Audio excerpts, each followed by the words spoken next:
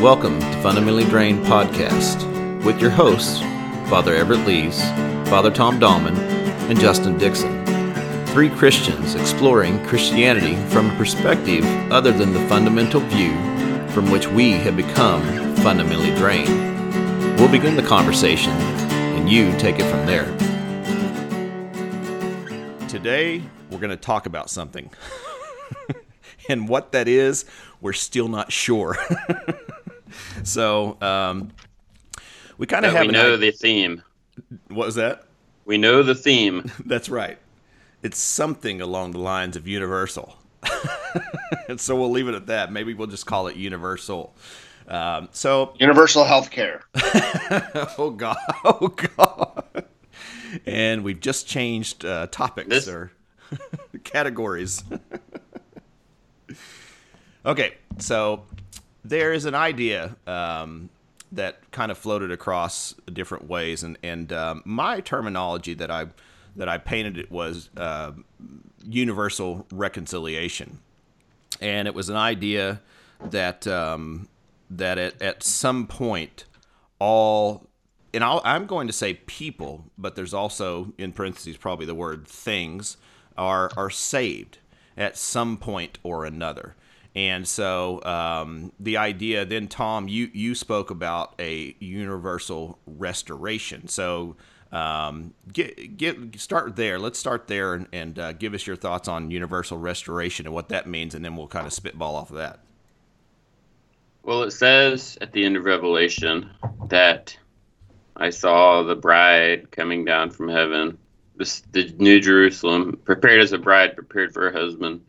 The dwelling of God will be with people. It talks about in Isaiah chapter 35, verses 1 through 10, about eyes of the blind being opened, the ears of the deaf unstopped, lame leaping like a deer, mute shouting for joy, water gushing forth in the desert, burning sand becoming a pool. We could just keep going. Right. But it's the idea that we have this idea where we came and where I grew up that, the world's just going to be burned up. We're going to go to heaven. We're going to be souls. But right. I think the Jewish idea and the early Christian idea is that the creation will be restored. The earth will be restored. Our bodies will be restored. We'll have a new body that's like Christ's body. Jesus said in John 3, for I did not come to Jesus did not come to condemn the world, but that the world might be saved through him. John 3:17. Mm-hmm. So it's not. So if that's true, then this physical world matters. The things we do matter.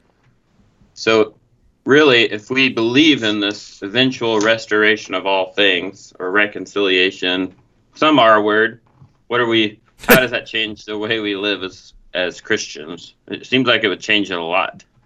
Right. Everett, what are your first thoughts?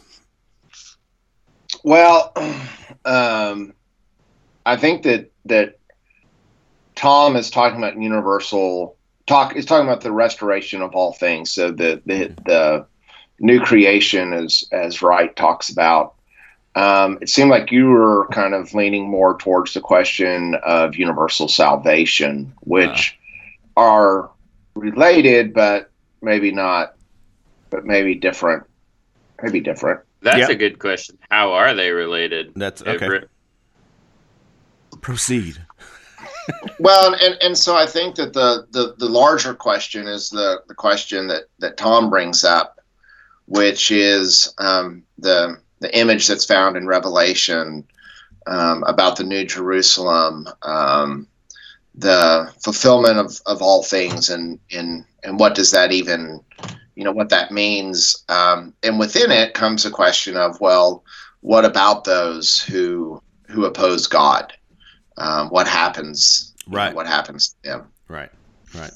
So I grew up with the idea that those people are cast into the center of the earth and some cave-like structure where the guy in red pajamas pokes at them and burns them eternally. That And really, it was in the center of the earth. yes. Weird. Well, that is the hottest place. Well, It's full that's of magma. and that is that what the so is that the idea of it is that's the hottest place, so that's where the devil is and hell and everything. I mean, that's what I have stuck in my mind is that the devil and hell are at the center of the earth. And so So here, I mean, this is sort of interesting, you know, because I think what Justin's pointing to is something that all of us are familiar with. That, you know, if you're bad, you go down somewhere, right? You stay on Earth, just in the lower depths of Earth. But if you're good, you go off the Earth and you go to heaven. And you know, the first one, I mean, the idea of like going down to the deep is in fact a biblical image, but Sheol. going off to heaven is not a biblical image. is that you pronounce it Sheol, Sheol? Yeah, so there's a couple of different words for that. Sheol's, you know, but yeah, it's this idea that you go down to this netherworld. Right, but isn't that just the grave, like literally buried in the ground, is the way that's interpreted, as opposed to center of the earth? Not, I don't know. We don't have to get down that road, but that's what I understood. So Depends on where you come from. But I mean, yeah, I think we would know it as the grave, but yeah. Well, but I mean, in their cosmology is that there was this, it was just this netherworld, right? And you get this in both Greek mythology, and you also get it in some of the earliest Jewish writings, which is that you know, the earliest Jewish writings did not have a strong statement about what happens after you die. right, It's only later that Judaism begins to talk about the resurrection. right. Can you explain cosmology? What do you mean by It's just the way that you see the world, the universe. You know, so there's a makeup of the world, and this is how you kind of understand it. Okay. So back to universal restoration for the moment. And then I've got universal salvation, and that was it. That was what I was trying to think about. That was the other R word that starts with an S. So Tom, whenever, I'm trying to think about this in a universal restoration coming down, the New Jerusalem coming down, and I don't want to go into the idea that it's the floating city coming down itself, but the idea is that all things will be restored to new. And that, throughout the term new creation, I know we are going to focus on that topic at some point, but the idea here is that someone told me the other day that the oceans are warming up, and it is causing more hurricanes. Now, maybe this is a bad example or something like that, but let's just say damage we've done to trees and nature and things like that because of whatever, trash dumps, whatever it is, pollution. Are those things part of universal restoration? I would say those things are the fruit of us not understanding God's plan. If the majority of the Christian world, at least the ones that have power, political power right now, don't believe, we're Gnostics basically. We believe flesh is bad, world is bad, soul is good, knowledge is good. More knowledge we get, the more we're saved. We're just like the Gnostics. And so we've thought that the world is going to be burned up. Our bodies are going to be burned up. So it's okay what we do to our body. We can be 500 pounds. And it's okay if we just trash the earth because it's going to be burned up. I've heard preachers say this from the pulpit. That we can trash. It doesn't matter what we do to this world because it's destined for hell. That is not what it says in Scripture. Okay. It does say that they will be. That it does talk about a fire, but the elements being burned with fire, but is that the refiner's fire? And it also, Jesus's body went to the grave, but when he was resurrected, he still had the scars. Mm-hmm. So the pain he went through wasn't forgotten. So I feel like I'm preaching now. Sorry. But Revelation 21:8 says, as for the cowardly, the faithless, the polluted, the murderers, the fornicators, the sorcerers, the idolaters, and all liars, their place will be in the lake that burns with fire and sulfur, which is the second death. Okay. Yes, let us go there. There we are. Open here we that go. Door. Giddy up. So, on day 1, right? Book of Genesis, we've got these 6 days of creation. And so at the creation, time is part of what's created. Am I right, Everett and Justin? Right. Am I right or am I right?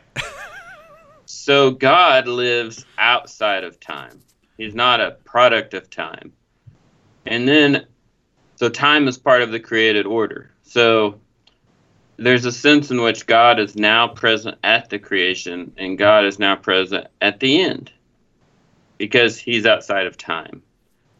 And there's this neat verse that's in 1 Peter 3:18 that I never understood because it didn't fit into my evangelical frame of mind growing up. And it's also in the creed where we say he descended into hell or he descended to the dead.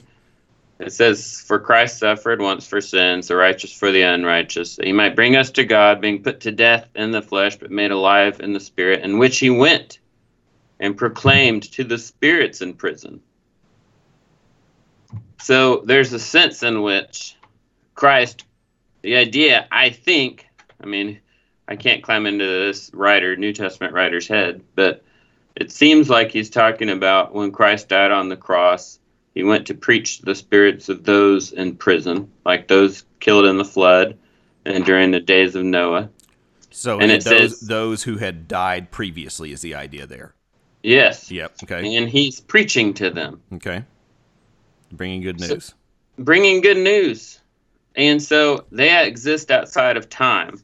So it's not like the ones in the future aren't there yet. There is no future. There is no past. Time doesn't exist there. So Christ is there now, preaching to the spirits of those in prison. Why do you preach to people who don't have the chance to respond to the invitation, as we used to say growing up, you know?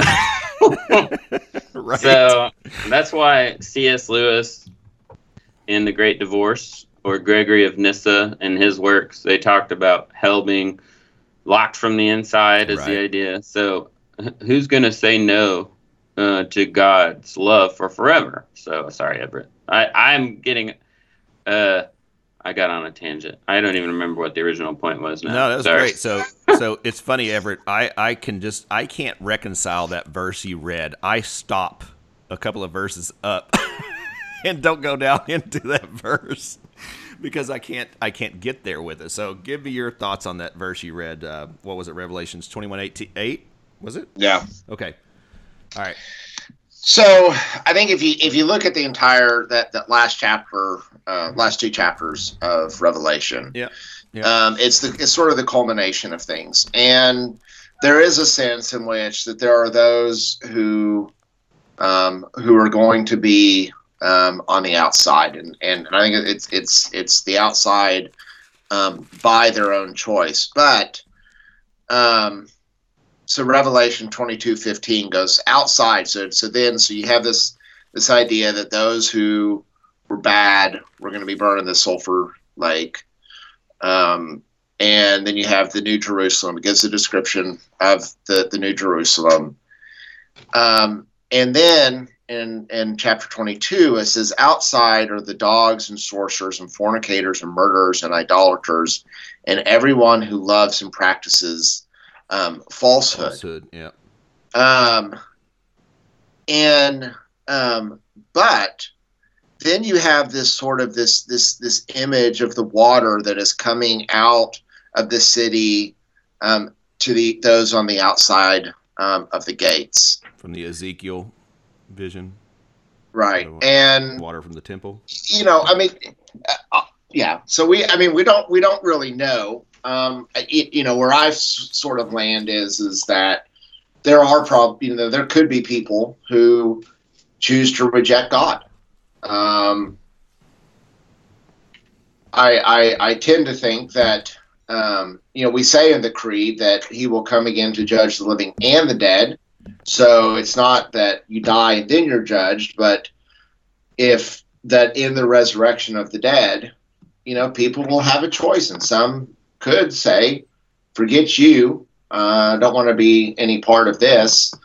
Other, most people I don't think would do that. I don't know. Free will does not end after we die. But you referenced Great Divorce, and in the hell area there, whatever you want to call it, on whatever, where the bus stop is, and it mentions there how every, and it throws Hitler around and stuff like that, but everyone there, maybe not everyone there, but people there have their own house, and it keeps talking about how they keep moving further and further away from other people, and isolation can be hell. I was reading an author last night who referenced how, people being put into a hole can be driven to insanity. That's a form of punishment. And people just can turn so inside that it becomes this isolation that drives them mad. But that is a form of hell. And so he talks about that area being driven further apart because they choose not to be in community or not to respond to what is there for them. And so it's an interesting picture. I mean, I don't picture bus stops and things like that at the end, but I love the imagery of that C.S. Lewis uses. Okay, so where do we go with this next? This is, it's funny. My tendency, and I'll just admit this now, is like, wow, there's so many different topics we can use on other podcasts here. But let's just. I want to go back to the Great Divorce, and because what's brilliant about the Great Divorce. Okay. Is that those who, it doesn't, it's not talking about the child abusers and the serial killers and, Hitler and those kind of people you can easily, imagine or think about being in hell. But the folks that Lewis uses as characters are people who are every bit as much like us. Mm-hmm. And so he uses common obstacles or criticisms of religion for reasons why people, are why people sort of object to the bus ride. And I think that's what's brilliant about it is that when I read it, I can relate to, the person who says, "Oh, that guy's here. Oh, I'm not. Right. I'm not going to be with that person." Right.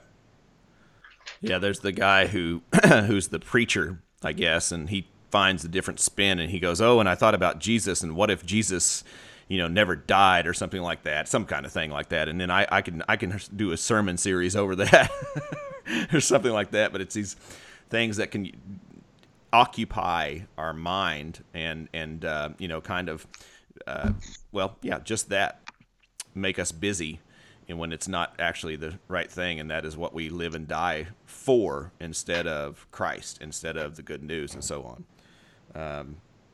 Okay, so God, we went through a lot. I'm not sure where to go from here. I feel like I want to back up some and get back to universal restoration a little bit here.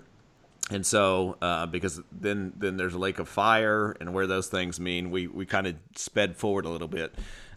So, Tom, what happens when the New Jerusalem descends and the dead shall rise and all things are made right, and there's 60 billion people on the earth. So what happens? Yeah. So, yep. So what happens after this? Because Christ, like I said, New Jerusalem descends, things come down, and Christ comes down and makes everything right, is the idea. Is that correct? Yes. Okay. But not in the sense that the pain of this, just as the good things that have been done aren't forgotten, the pain is not forgotten either. Like Jesus still had the scars, Okay. So, go ahead though. No, there's a great sermon by Saint John Chrysostom, in which it envisions that First Peter passage. And Jesus goes to Adam and Eve and he says, "Look at the spittle on my face, which I received because of you, in order to restore you to that first divine inbreathing at creation. See the blows on my cheeks, which I accepted in order to refashion your distorted form to my own image. See the scourging on my back, which I accepted in order to disperse the load of your sins, which was laid upon your back. See my hands nailed to the tree for a good purpose for you, who reached out to your hand to the tree for an evil one." And so St. John Chrysostom re-envisions these scars that Jesus carries in the way in which it reverses the story of the fall. I think that Everett is on to something that's the real question. Nobody knows what happens after that, except, I've heard people say, the idea is that even in heaven, there's still growth to happen. We're still moving towards greater Christ-likeness. We're still moving towards being with God, and the great divorce, the people who get on the bus and come up to heaven. And people are probably going, why do they keep quoting the story? He's quoting theology. It's not just a story to make you have a devotional thought. He's actually giving Christian theology. So there's this bright light off in the distance, and the job of the people in heaven is to continue to move towards it. And as they move towards it, they become more real, less ghostly and soul-like, and more physical and more alive. So maybe it's just about growth. Billy Graham, I thought this was kind of fun. He used to say that he thought at the new creation, God will send the people of the world to evangelize on alien worlds. I don't know. Why not? That's kind of a fun thought. That is. I got no Christian theology for that, or Bible or anything, but it seems like alien worlds are a part of the new creation to me. So things are all the universe, yeah. But Everett's hitting on the real question, which is, in the Western world, we just like to think there is no hell and you can do whatever you want, or there's no reckoning. Let's put it that way. The reckoning sounds like a Tombstone movie. Yeah, but we need that in a sense. I heard Miroslav Volf speak, and he has a book on hell or on justice. And he said the way my ancestors in Eastern Europe, not his ancestors, his parents' generation, the way they quit fighting the Orthodox and the Muslim was because both the Muslim leaders and the Orthodox leaders got together and said, let's let God judge this. So if you don't believe God will judge and make things right, and so this idea of no justice doesn't work outside of the United States or Western Europe. But my point is, that's the real, Everett, I think, hits on the real point in his quote on Chrysostom. What's going to happen if there is no eternal damnation, if people have the chance to leave hell, to face up to what they've done and walk out of the door of hell towards God, which is what we're saying, then what about justice? To me, that's the real question. So the fires of refinement, then, as I have further understood, I guess, come to believe, understand, I don't know, is that coming is a time when all things are made right, which means that the fire in Scripture. Tom, you alluded to this some time ago, how it's a refiner's fire, and it purifies us. Purifying, if you stick the gold in the fire, it burns away all of the impurities. And so the idea is that Christ's return will, not through, I won't go there, will refine by fire all of us, and will make us new in a sense that we are Christ-like. Now, you alluded to Christ-likeness being something that is an ongoing thing, as so did C.S. Lewis, and that's fine, but this is just kind of my reconciling this in my own mind. I think that those of us who grew up with the fear of hell driven into us, right, have been too quick to sort of ignore that there are passages in the New Testament where the fire is more of a refiner's fire. But there are passages in the New Testament, I'm thinking about at the Sermon on the Mount, and Jesus says, but I say to you that are angry with brother or sister, you'll be liable to judgment. If you insult a brother or sister, you'll be liable to the council. And if you say you fool, you'll be liable to the hell of fire. Or the idea of trees that don't bear fruit, they will be cut down and thrown into the fire. Right. That's clearly not an image of refiner's fire, but sort of a fire of judgment. And so I find myself in a weird position because I don't want to sit there and, hellfire and brimstone. But I think that we have to hold on to this notion of God's judgment, that we need to hold these things, that these things have eternal meaning to them. Okay. So is it possible, though, Everett, that it is a refiner's fire, but there are people who choose not to accept it as that? That could be Dante and his Inferno. Like, you had to walk through the fire in order to get to Paradiso, and I'm not. But I'm saying that I think that good progressive Christians sometimes are too quick to go to explain away the passages of judgment because the way they've been misused by our brothers and sisters. And I'm just wondering if there are two types of fire that are mentioned in the New Testament. One, which is clearly a refiner's fire. Is there another one hey, there's eternal meaning that's behind this? That's a good point, and I would agree with that too. To where we get into a point to where you do just what I worry is about to happen in the upcoming elections is that things have been so far one way that they're just going to get absolutely thrown the other way, which is not necessarily a great thing. It's more of like a center is where we need to be on things.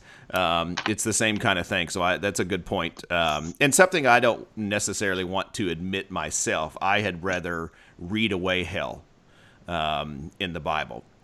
And I had rather redefine it, actually, is probably the better word, because of my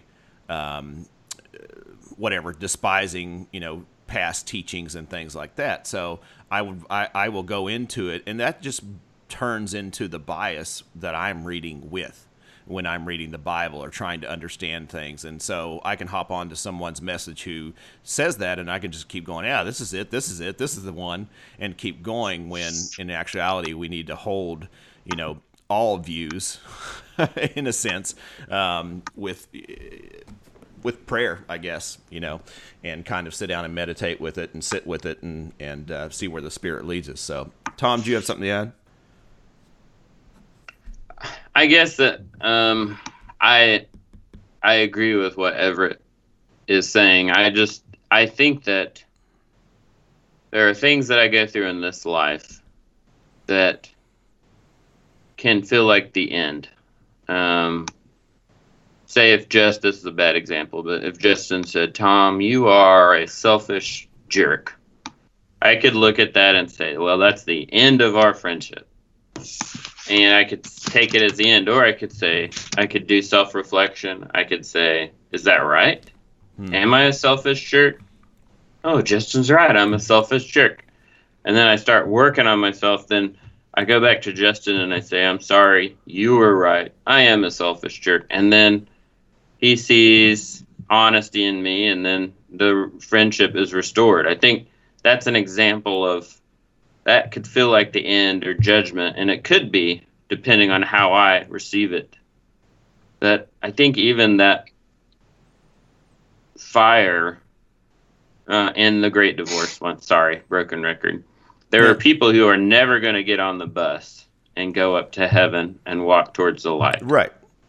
And I do think that the broad scriptural story is more of this refiner's fire, this notion, God is is a God of second chances. There's a passage in Jeremiah where God basically says, I forget you people. I'm sick. I'm tired of you. Y'all just go away. I'm going to give you over to your enemies. They're going to defeat you. They're going to take all your gold. And then, at the end of the chapter, it's like, but if you, right, and gives him, gives creation an opportunity. And I do think that we have a gracious and loving and forgiving God. But I just think sometimes we're uncomfortable with the passages of judgment, that we try to explain them away. And sometimes maybe we need to sit in those tough passages of judgment for a while.